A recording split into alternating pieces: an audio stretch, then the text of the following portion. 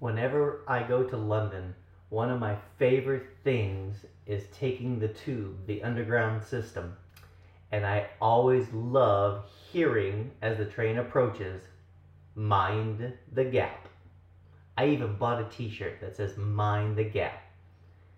But just as mind the gap can help you and stop you from having your foot go between the train and the platform, mind the gap can also help you do something else when it comes to your mental health.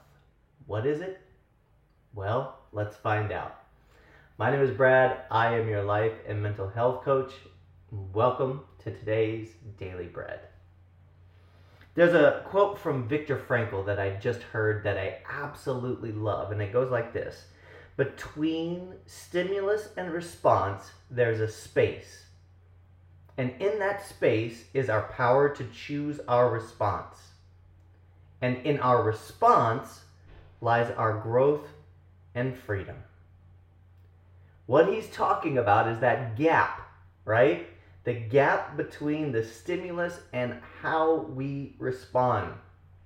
Neuroanatomist Jill Botby Taylor describes this as the 90-second rule, right? You have 90 seconds in between something happening to you and how you're going to respond. And she calls it our response ability. In other words, that we have the ability to choose how we will respond in that moment, right? Somebody cuts you off in traffic, right, and almost causes you to get in an accident.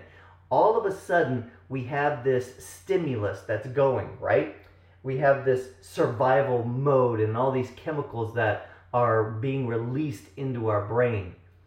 Now, did you know that it takes 90 seconds for those chemicals to come back down? So you have a gap. You have that ability within that time frame to choose how you are going to respond.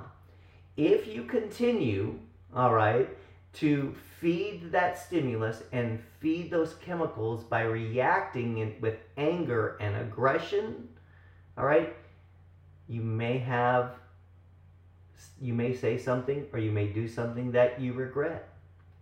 But if you allow yourself to take some breaths, if you allow yourself to walk away from a situation and to come back, all right, you have that ability to let that time pass and let those chemicals come back down, all right, so that you can respond better.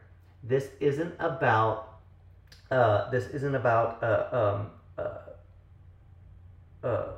subverting our emotions, okay? It's not about subverting our emotions. This is about buying time so that we can be more intentional about our responses, okay? So, today I want you to mind the gap. Well, that's all that I have for today. Again, as always, please, if you have the opportunity, head over and check out my podcast, Rise and Start, the Rise and Start podcast. It has many more messages on there. I release one a week. They're a little bit longer, but still only about 14 to 15 minutes. All right, I don't want to take a whole lot of your time. I'd feel honored if you would subscribe and that you would give it a listen. You can get it anywhere that you find podcasts. That is on Apple, Google, Amazon, iHeartRadio, Spotify. All right, and I will see you on the next Daily Bread. Take care, everyone.